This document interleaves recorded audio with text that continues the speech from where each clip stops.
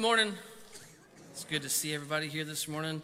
If you're visiting with us when you leave today, before you go, make sure you go through our main lobby and grab you one of our bags at the welcome table. It's got some info on our church and some ways that you can connect with the church and ways that we can maybe better serve you in the future. But I want to draw your attention to these beautiful flowers here on the front of the stage. Freddie Brock put these together himself, and they are for Cindy Lou. They're celebrating 30 years of marriage, so great job setting an example for your kids and setting an example for the church. And he's away today on military duties, and Cindy Lou said she wasn't sure who had to put up with each other the most. Sometimes he had to put up with you, and you had to put up with him. And Tracy thought it'd be nice to put that verse right there. Y'all can read it later. Y'all probably had to call on that verse a few times. God is my strength and my refuge. But if you will, take notice in the bulletin. I don't know if you guys have noticed this or not in the bulletin. There are weddings, there are baby showers, and baby showers, and baby showers, and baby showers, and baby showers. We had a staff meeting this week, and if we've counted correctly, just the ones that we know about, we're going to have 10 plus babies born between the end of April and the beginning of June. So if you're interested in serving in the nursery, we're talking about how we're going to make room and prepare for all these babies, and maybe having 2 baby rooms and those kinds of things. Seriously, if you have not held a baby in a while and you want your fix for a few months, okay, talk to Elizabeth Walker or talk to Lisa Powell, and we would love to have your help in just holding those babies and loving on those babies. And so that's just something it's coming up. It's happening. You can't stop it. Okay, they're going to be here all within a few months, okay? So just think about that. But I think that's all we got as far as announcements go.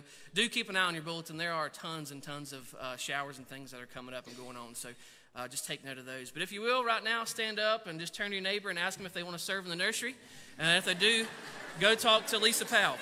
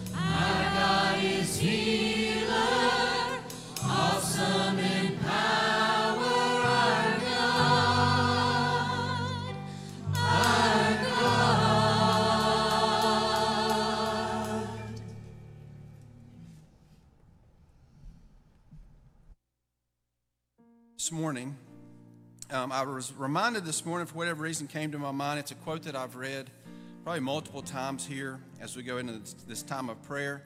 John Piper said this. He said, "You cannot know what prayer is for until you know that life is war." Do y'all understand we have a battle we face every day? There is a spiritual battle that we do not see with our eyes, but we experience through circumstances, through temptation, through struggles, through a world system that goes against what we believe. I'll read that one more time. You cannot know what prayer is for until you know that life is war. We have a battle against the world, our flesh, and the devil. But as that song just reminded us, the greater is he that is in you than he that is in the world. So as we go to this time of prayer this morning, maybe you're facing the battle. Maybe you've really felt it this week, or maybe you know someone, maybe in your family, a friend, a coworker, who you know is facing spiritual battles in their life, and you just need to be the one that intercedes for them. So as we go to the Lord in prayer this morning, I'm going to invite you to come, kneel around the altar, or stay there at your seat, but let's pray for one another. Pray for yourself. Ask the Lord to help you fight this fight, and for our church as well. So you come as our praise team leads us. Lord, I need you.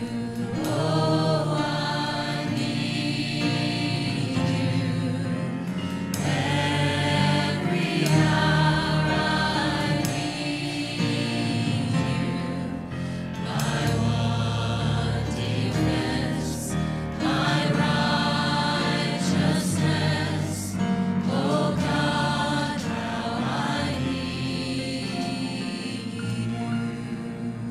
Join me in prayer. Our Heavenly Father, our mighty God, we call on you, thanking you that you hear us, thanking you that you are with us this morning. And God, we're thankful that through the power of the Holy Spirit that lives in us, as greater is he that is in you than he that is in the world. So God, we win because of you. But God, we face battles every single day. Lord, sometimes we just make excuses, we just brush it off, but Lord, we need you. We need to depend on you daily in this world, in this battle that we face. And right now, if you know someone that's facing that battle, just lift them up. If it's you, just ask the Lord to strengthen you. If you've got a family member that you know is still struggling, ask the Lord to speak to them, encourage them, and strengthen them, and to help them fight. Lord, we are thankful also that we have the privilege to call on you. Lord, that we can freely come into this place and worship you. So much of our battle is done on our knees. So God, help us to depend on you. Lord, not to depend on our own strength, but Lord, to readily run to you and rely on you and seek your counsel, seek your wisdom, seek your word. And Lord, help us to be that friend to those that are struggling. Help us to be an example of your presence. Lord, that we would truly be your hands and feet in this world. Lord, today as we gather to worship, may you be honored and glorified, and may you speak to us and challenge us from your word. Thank you, Lord, that you hear and that you answer. And we ask this in Jesus' name. Amen. Lord, I need you. Oh, I need you. Every hour I need you. My one defense, my righteousness. Oh God, how I need you. Thank you. Be seated.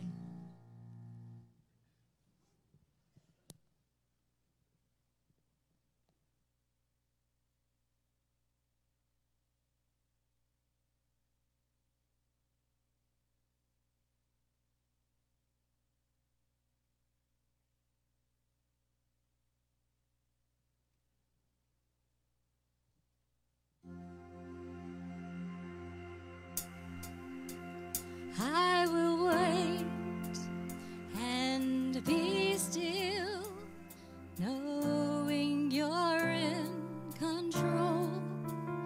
Restlessness, leave this heart that's held strong in its weakness. Fearless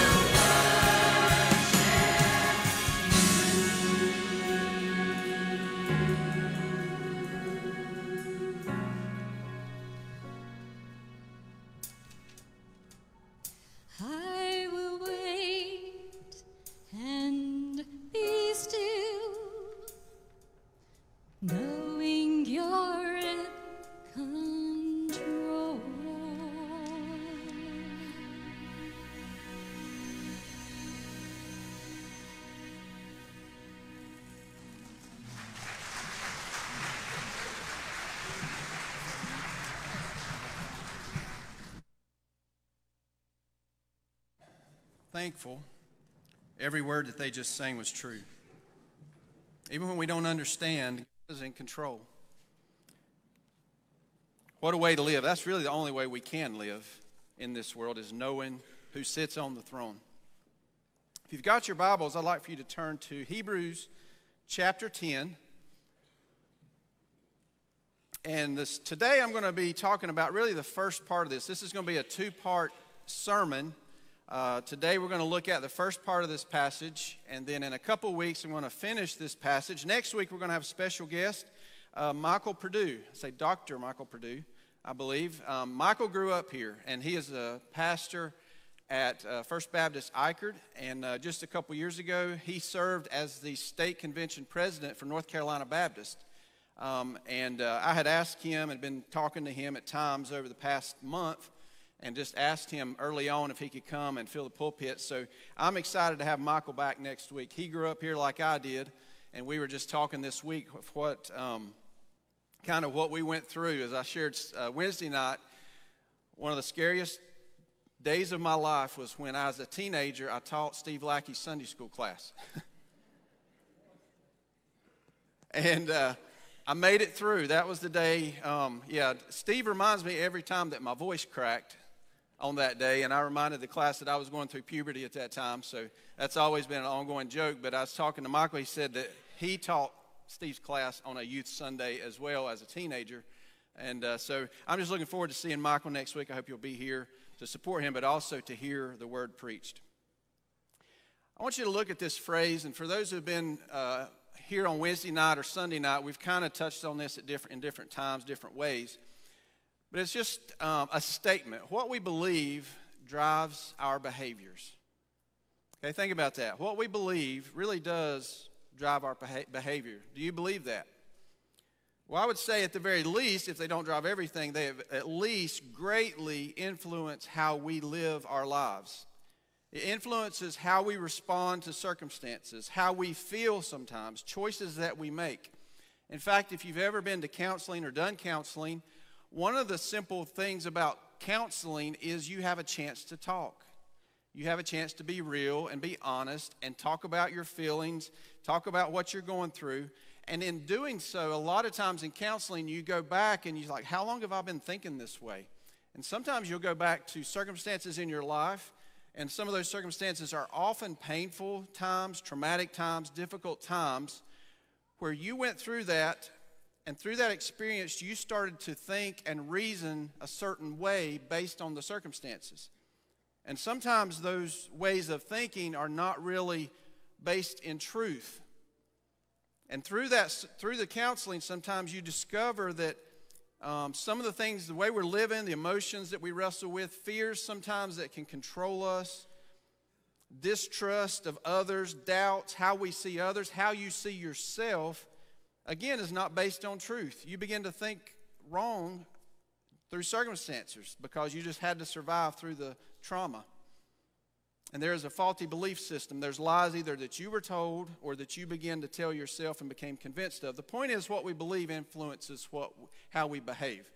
Now, this is just a simple illustration, kind of maybe going too long on this, but I want you to get this point because what we believe drives what we do.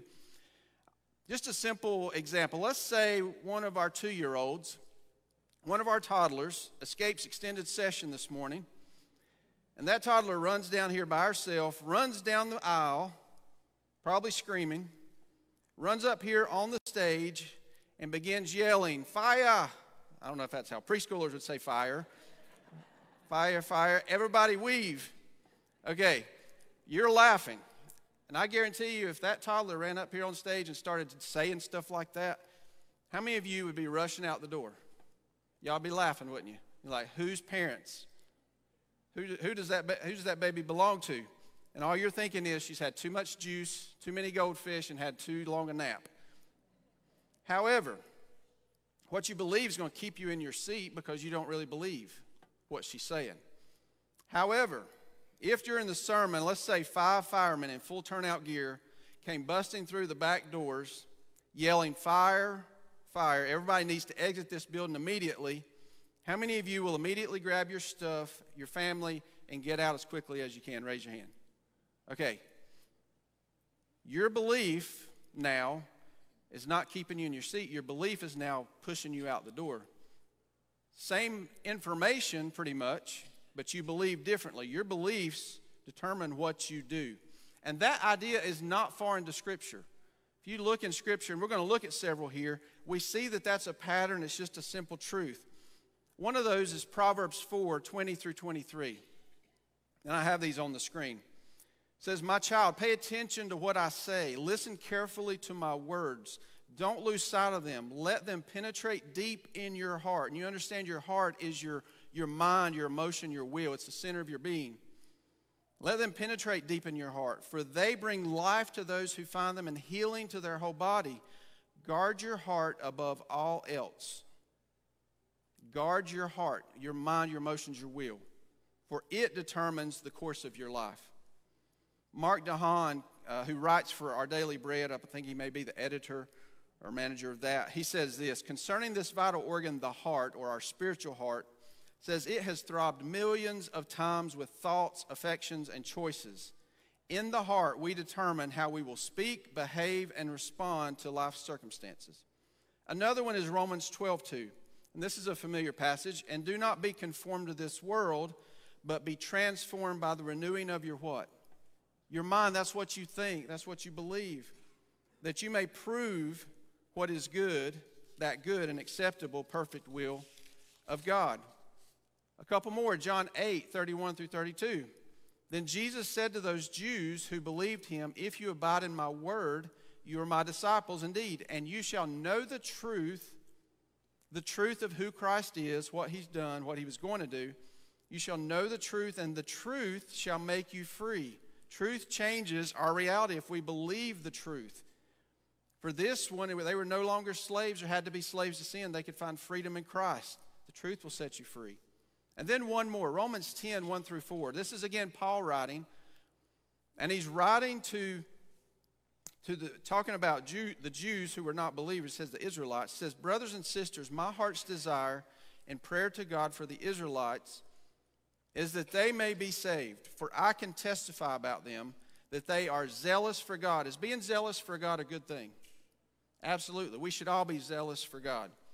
But he says, but their zeal, their passion to serve him is not based on knowledge or truth, since they did not know the righteousness of God, and they sought to establish their own and did not submit to God's righteousness. In other words, their belief that the old system, the sacrificial system, going through the law and the traditions, that was the way to get right with God, that belief was actually what was keeping them from becoming right with God. So what we believe really matters. It drives how we live our lives. And this is especially true when we talk about the Lord and his word. Our doctrine and theology matters. It's the why behind what we do and how we live. Stephen Cole says this, the modern American evangelical church has largely relegated theology as being irrelevant to life, boring, and even divisive. There was times in my life where I'm like, why are we in Leviticus? Why are we in the Old Testament? Because you read this and there's a lot of information in the Old Testament. You're like, how is this relevant to my life? And we think about that in theology and doctrine, and sometimes we think that's just for really smart people, and it's kind of boring. But he says the emphasis in the modern American church is on pragmatics. How can I improve my marriage? How can I rear my kids? How can I maximize my potential on my job? Don't give me doctrine. I just want to know what works. But in the New Testament, the New Testament never divorces doctrine from deeds. What we believe impacts how we behave. It's vitally important that we understand who God is, who we are, and what God has done for us in Christ as the foundation for how we live as Christians. Understanding our position, and that's where we're going today, our position in Christ is the basis for our practice in daily life. So if you would stand after that long introduction, and we're going to read this passage together, Hebrews 10:19-25. It says, therefore, brethren, having boldness to enter the holiest by the blood of Jesus, by a new and living way which is consecrated for us through the veil, that is, his flesh, and having a high priest over the house of God, let us draw near with a true heart in full assurance of faith, having our hearts sprinkled from an evil conscience and our bodies washed with pure water. Let us hold fast the confession of our hope without wavering, for he who promised is faithful. And let us consider one another in order to stir up love and good works, not forsaking the assembling of ourselves together, as is the manner of some, but exhorting one another, and so much more as you see the day approaching. Let's pray. Father, we thank you for your word. I thank you, Lord, that it is living and active. It does not return void. So, Lord, in spite of me, I pray that your word would be proclaimed, and I pray that your word would penetrate hearts and transform us by the power of your Holy Spirit. In Jesus' name, amen.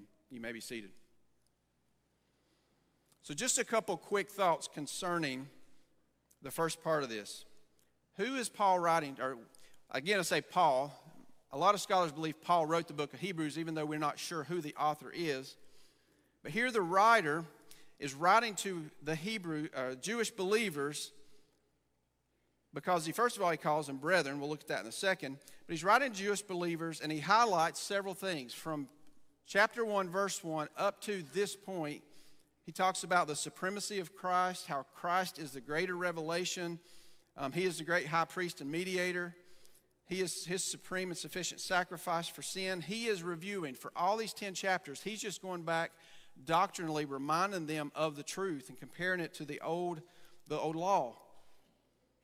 And he says he gives them these truths, and then he interrupts all these truths, this information, these doctrines, with some practical applications for these believers. And he says he comes to this point, and he's talking about the person and work of Christ. And the point of this is, for 10 chapters, he's reminding them this doctrine now is going to turn to a duty. These precepts are now going to turn into practice, and these instructions will turn into exhortation on how we are to live. So let's walk through the first part of this passage this morning.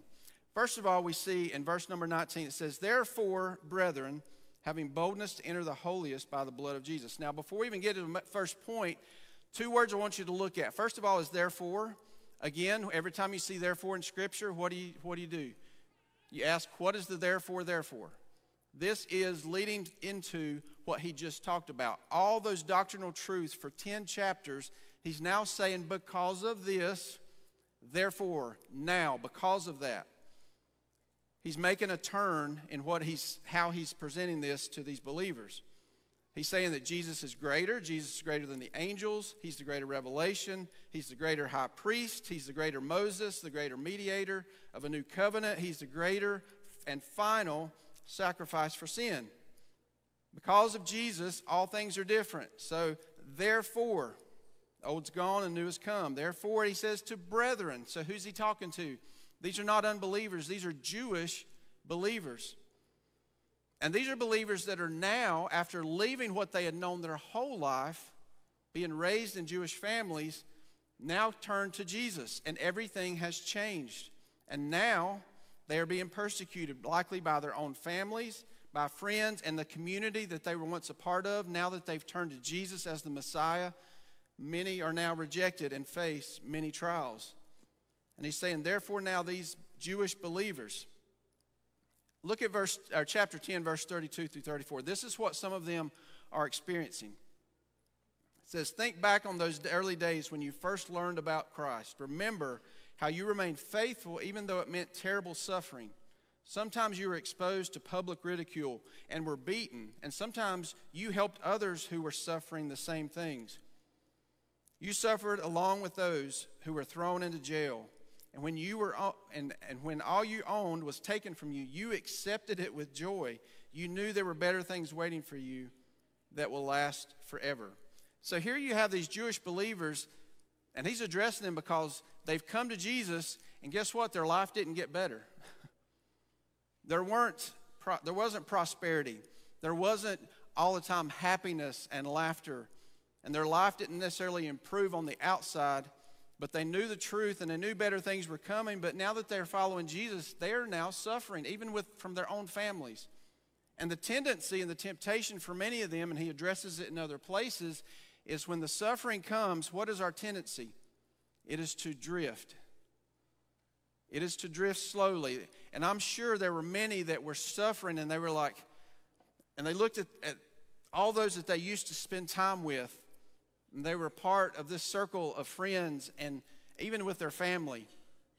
And they're looking at this and they're like, man, it'd be easier to go back to what I knew, all the stuff that I was comfortable with. So they were faced with really a crisis of what they believe. Is Jesus the way? And they had put their faith in him, but now they were suffering. So this letter was really sent to strengthen these believers, reminding them of the truth, and now, based on that truth, what that means for us. So it says, therefore, brethren. And then he says, having boldness. So that brings us to the first place of our position. We are confident.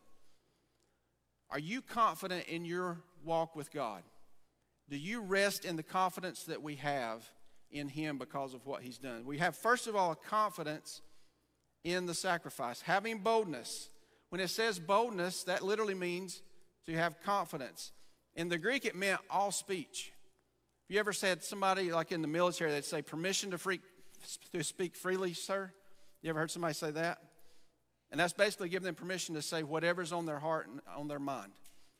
And he's saying here, this is all speech. You have confidence, you have assurance, you have no doubt, you have full freedom. It says having boldness now to what? Boldness to enter the holiest by the blood of Jesus. Now we go back again to these Jewish believers. This is temple talk, this is tabernacle talk. He's saying you have now the freedom and boldness, confidence to enter the holiest by the blood of Jesus. This is literally referring to the Holy of Holies in the temple. And what was the significance of the Holy of Holies? Who was there in the Holy of Holies? It was the presence of God. This was the literal presence of God. He would come to rest. As the tabernacle would move, they'd set the tabernacle up, and that's where the presence of God dwelt. And he's saying now, believers, whether you've been a believer for 60 years or if you're a new believer, you now have the boldness and confidence to enter the holiest, the very presence of God, not because you're good enough. It is never because we've earned it. We can enter the very presence of God because of the blood of Jesus.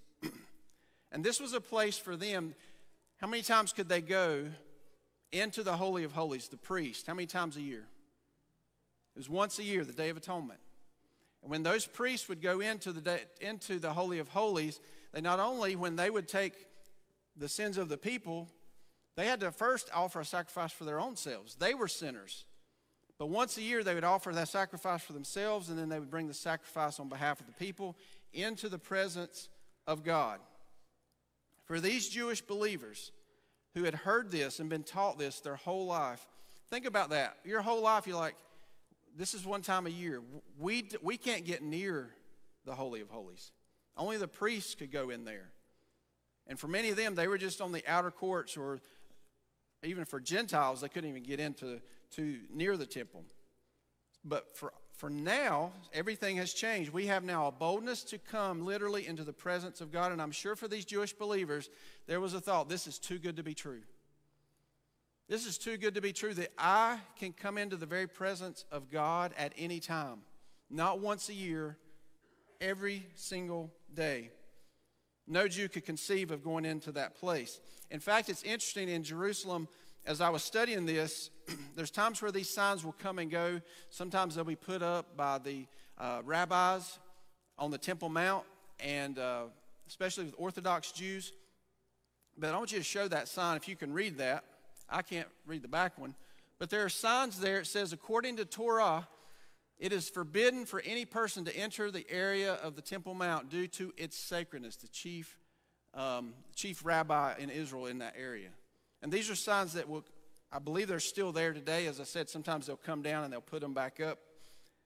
But think about that, that they can't even go up and just have freedom to walk on the Temple Mount. What they are believing is keeping them from having a boldness and a confidence to come to God. But you and I, these Jewish believers, as he's addressing them, you have a confidence. You can have a boldness to come before the very presence of the Lord. And this is not cockiness. Sometimes we read this, let's have boldness to come before God, like we just come strutting up there. That is not what that's talking about. It is not cockiness. It is not arrogance. It is based on what Christ has done. There is no arrogance in that. It is humility because we're there because of Him and Him alone. So do you have a boldness and confidence? We have boldness and confidence because of sacrifice, because secondly, it's a new and living way. The word newly here literally meant it was newly slain or newly killed or freshly slaughtered was how that term new was used. But this new way of coming before God and coming into His presence is not just that He was newly killed, but He is a living way. And what does that signify? We have a sacrifice. The perfect sacrifice, Jesus, was slain for us, but now He lives, and He is a new and living way. All the sacrifices before remain dead. But we have the living sacrifice who died for us and rose from the dead. And we see a contrast here between the old covenant and the new covenant. With the old covenant, the old sacrificial system, this had to be repeated, and it did not take away the sin of the people. It did not remove it. It simply provided a covering for their sin so they could have a relationship with God. It did not remove the guilt. It was a reminder that the animal sacrifice was never sufficient. If the animal sacrifice was sufficient, once they sacrificed, it would have been enough. But guess what? They had to do it year after year after year after year. That sacrifice was never final. But now we have a new and living way, is what He's saying. Through Christ. A sacrifice that does not need to be repeated. It was once for all. A sacrifice that takes away sin, doesn't just cover it, and takes away even the guilt of our sin. It is the sufficient sacrifice. So where's our confidence lying? We have a new and living way. Look at Hebrews chapter 10, verses 1 through 5. I believe that's on the screen. It says, the old system under the law of Moses was only a shadow, a dim preview of the good things to come, not the good things themselves. The sacrifices under that system were repeated again and again, year after year, but they were never able to provide perfect cleansing for those who came to worship. If they could have provided perfect cleansing, the sacrifices would have stopped, for the worshipers would have been purified once for all, and their feelings of guilt would have disappeared. But instead, those sacrifices actually reminded them of their sins year after year, for it is not possible for the blood of bulls and goats, to take away sins. So it is a new and living way. And every time we come to Christ, if we understand what He's done, when you come in here to worship, when you go to Him in prayer, you have the incredible privilege to come with confidence before a holy God because of Jesus. And then it says, a new and living way which He consecrated for us through the veil, that is His flesh. This new and living way through Christ, not only do we have that, it was initiated, is what that means, consecrated. It was initiated and established by God Himself through Christ's death and resurrection. You and I have now free access to Jesus. These Jewish believers, for all their life, they had been limited in their walk with Him and knowing Him. But now through Christ, it says they have, through Christ, through the veil, they have access to Him. Again, that's tabernacle language. Look at this picture. And you've seen many pictures, but in the back right there, you see there's a curtain, and you see the Ark of the Covenant back there. And that was the Holy of Holies. And that veil continually kept the people separated from the presence of God. Just a reminder of sin. And only once a year could a high priest go in and make the sacrifice in the Holy of Holies. And here's what it's saying. It says, now He has made a new and living way that He initiated. It's not us getting to Him. It's Him now initiating and coming to us to provide the way.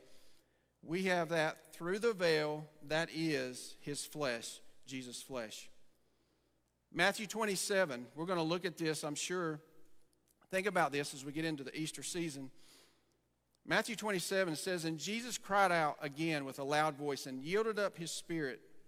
Then behold, the veil of the temple was torn in two from top to bottom, which meant there was no way man could have done that. From top to bottom, and the earth quaked and the rocks were split. So now we have a way that God initiated through Jesus, through Him. He is the veil, and that veil has been ripped. His body was broken. When we observe the Lord's Supper in a couple weeks, we'll say his blood was shed. His body was broken. And here it's connecting to the fact that through Jesus, we have direct access to God. He is the veil. And that veil has been torn. That sacrifice was final. The way is opened to the very presence of God. 1 Peter 3:18 says, "For Christ also suffered once for sins, the just for the unjust, that he might bring us to God, putting to death the flesh, but made alive in the Spirit." So we have, whether you always act on it, whether you feel it, we have a position before a holy God of confidence because of the death and resurrection. He is the new and living way. But not only do we have confidence because of his sacrifice, we have confidence because he is our mediator. We have confidence in our mediator. We have confidence in our relationship because Jesus is our great high priest. And just a couple passages as we kind of end this. Hebrews 7:25 says, "Therefore he is able once and forever to save those who come to God through him. He lives forever to intercede with God on their behalf." You have at the right hand of the throne of God in heaven an advocate. Jesus lives forever to make intercession for us, his followers, his children. Hebrews 4:14 and 16 says, "Therefore, since we have a great high priest who has ascended into heaven, Jesus the Son of God, let us hold firmly to the faith that we profess." If y'all don't know, I took Sudafed this morning. These allergy seasons, and I am dried up. Let me read that again. "Through Jesus the Son of God, let us hold firmly to the faith we profess. For we do not have a high priest who is unable to empathize with our weaknesses, but we have one who has been tempted in every way just as we are, yet he did not sin. Let us then approach the throne of grace with, again, boldness, confidence, so that we may receive mercy and find grace to help us in our time of need." I want you to think about your worst day in your walk with the Lord, because we have those bad days, don't we? We have the conviction of the Holy Spirit because what we did we should not have done. And what we see when we understand that we have confidence to come before a holy God, it changes everything. We have a high priest that's interceding for us, our mediator. And not only is he God in the flesh, but look at this. He can empathize with our weaknesses. He understands sin because he was tempted, but he did not sin. He understands our weakness. He's our creator, but he also, as he took on flesh, he understands the struggle of this flesh. And when we come to him, he understands you. Anybody ever said, "Nobody gets me, nobody understands me"? According to God's word, we have a Savior, a mediator who understands you completely, fully. There's nothing you can hide from him. There's nothing you can do to impress him. He knows you inside and out. And we are to come as we are before him with boldness and confidence. Again, that's not arrogance. That's not cockiness. We come confidently because of what he has done. He made the way. The veil was torn, and he's invited us into his very presence as his son or daughter. We have confidence to come before Christ because he is forever our high priest. He will not cease to be our high priest. He will forever be our mediator. There's a reason when we pray, any of you ever say, "In Jesus' name"? Because it is through Christ that we have access to the Father. He is our mediator. We have a mediator who fully understands our weakness, and we have a mediator who provides the grace and mercy in our time of need. When we sin, our tendency is we want to run from God. When you understand that we have confidence and we should have boldness to approach the throne, when we sin, we don't run from him, but in confidence based on Jesus, we run to him because he is the only one that can do anything with our sin. He is the only one that provides the grace and the mercy that we desperately need. So we are to come boldly and confidently. Our confidence is in his sacrifice. Our confidence is in Jesus as our mediator. And as we close, I'm going to ask our musicians to come. Again, this week is introduction. What we're talking about this week is going to lend itself to what we're going to talk about next time. Because this is true, because you have confidence to come before a holy God, it's going to mean something. There's things that we are to do. There are exhortations on how we are to live. But as we close, just thinking about these two central truths for us as believers. If you have placed your faith in Christ, if you've trusted in Him as your perfect sacrifice, He paid your debt. The amazing truth and reality is for every single one of you, and we as a body of believers, we have confidence, assurance, boldness in our relationship with Him. And again, it's not because of our righteousness, not because we're a great church, not because we do this or that for Him. We have boldness, and it's based solely on the righteousness that we have in Jesus Christ. And understanding this confidence impacts how we should gather and worship. It should impact how we come in here to worship. Any of you ever come in and it's just like you just want to keep your head down? Like you just don't feel worthy to come into the presence of God. But listen, when you understand this, no matter what this week has held for you, whether it's been good or bad, we should come in here with confidence knowing that we are coming to worship in the very presence of God. That we are here to praise our holy and righteous God.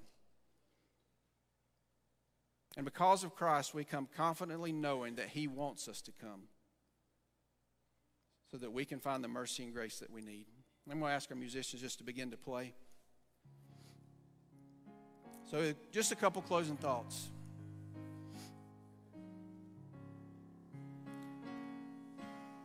When you understand how confident you should be in your relationship with the Lord, when you understand what's been made available through Christ as our high priest, as our sacrifice, it should make us want to worship Him more.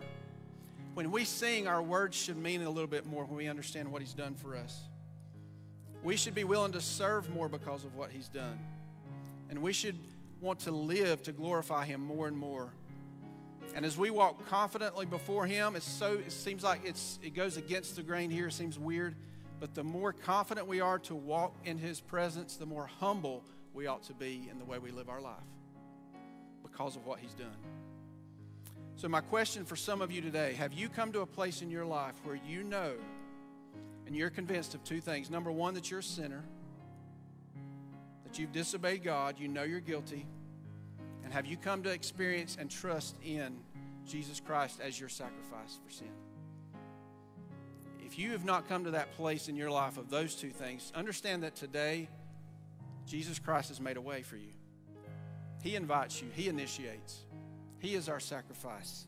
And you just simply come to a point and say, God, I'm a sinner, but I know that you died for me, and I want you to be my Savior. But also, if you're here today and you've placed your faith in Jesus as your Lord and Savior, and you have a relationship with Him, my question is, are you anchored?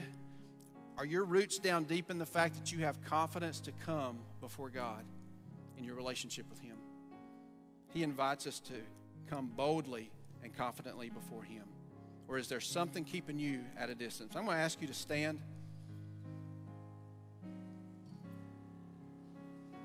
I'm going to ask you to bow your heads. And if you're here today and you don't know Christ as Savior, even now, just trust in Him. Place your faith in Him. Call on Him to save you, knowing that you're a sinner and you need a Savior, and He is your only hope.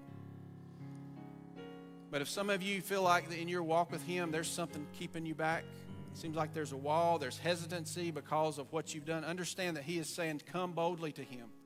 Come confidently to Him to find that mercy and grace that you need. Lord, I thank you for your amazing grace and mercy. God, I thank you for Jesus, that you sent your Son to be the sacrifice for our sin. Lord, you initiated that. There is no way for us to get to you on our own. But in your grace, you sent your Son to provide the way. You came to us, and I pray that all of us would understand that amazing truth and walk in that truth. For those who don't know you, may they trust you. For those who do know you but feel like they're walking at a distance, help them to come boldly back into your throne and worship you and live for you, knowing that you welcome them because of the sacrifice, because we have a great mediator. And Lord, may we never get over that fact. We ask this in Jesus' name. Amen. I'm going to ask you just to sing as we close this service in prayer. And if you've made a decision today, I'll be available up front during this time and be available after the service. But you respond as the Lord leads.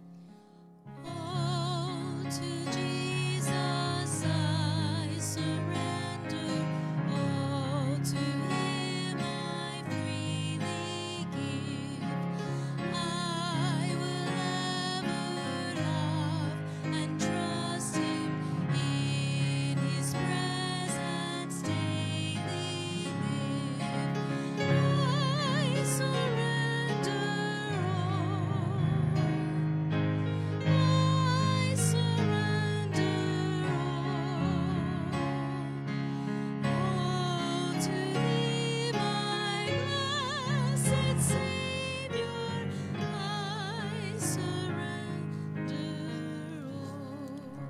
Well, I want to thank y'all for being here. And just a reminder, in a couple weeks, we'll finish this passage because we're going to see there's 3 things that we are called to do. They're let us statements. And it would radically, when we get it, it can transform a congregation, can transform a church, can transform our relationships. So I hope that you'll be here in a couple weeks for sure. Just a reminder that next week we will have a special called business meeting at the conclusion of the service. You can see that information in your bulletin. And also a reminder that today at 4 o'clock we're going to have a floating reception to honor Sharon Adkins for her years of service. That will be in the lobby. We will have some pickup foods that will be available. And as we leave today, if there's any of you that are available, we've got a cart full of chairs that's back here, our folding chairs. We're going to take those out to the lobby. We need to set those up out there. We're also going to need some help setting up several tables. Justin's going to be available to help direct that. But if you have time and can help us set that up, we would appreciate it. Hope you have a great afternoon. Hope to see you this afternoon. You're dismissed.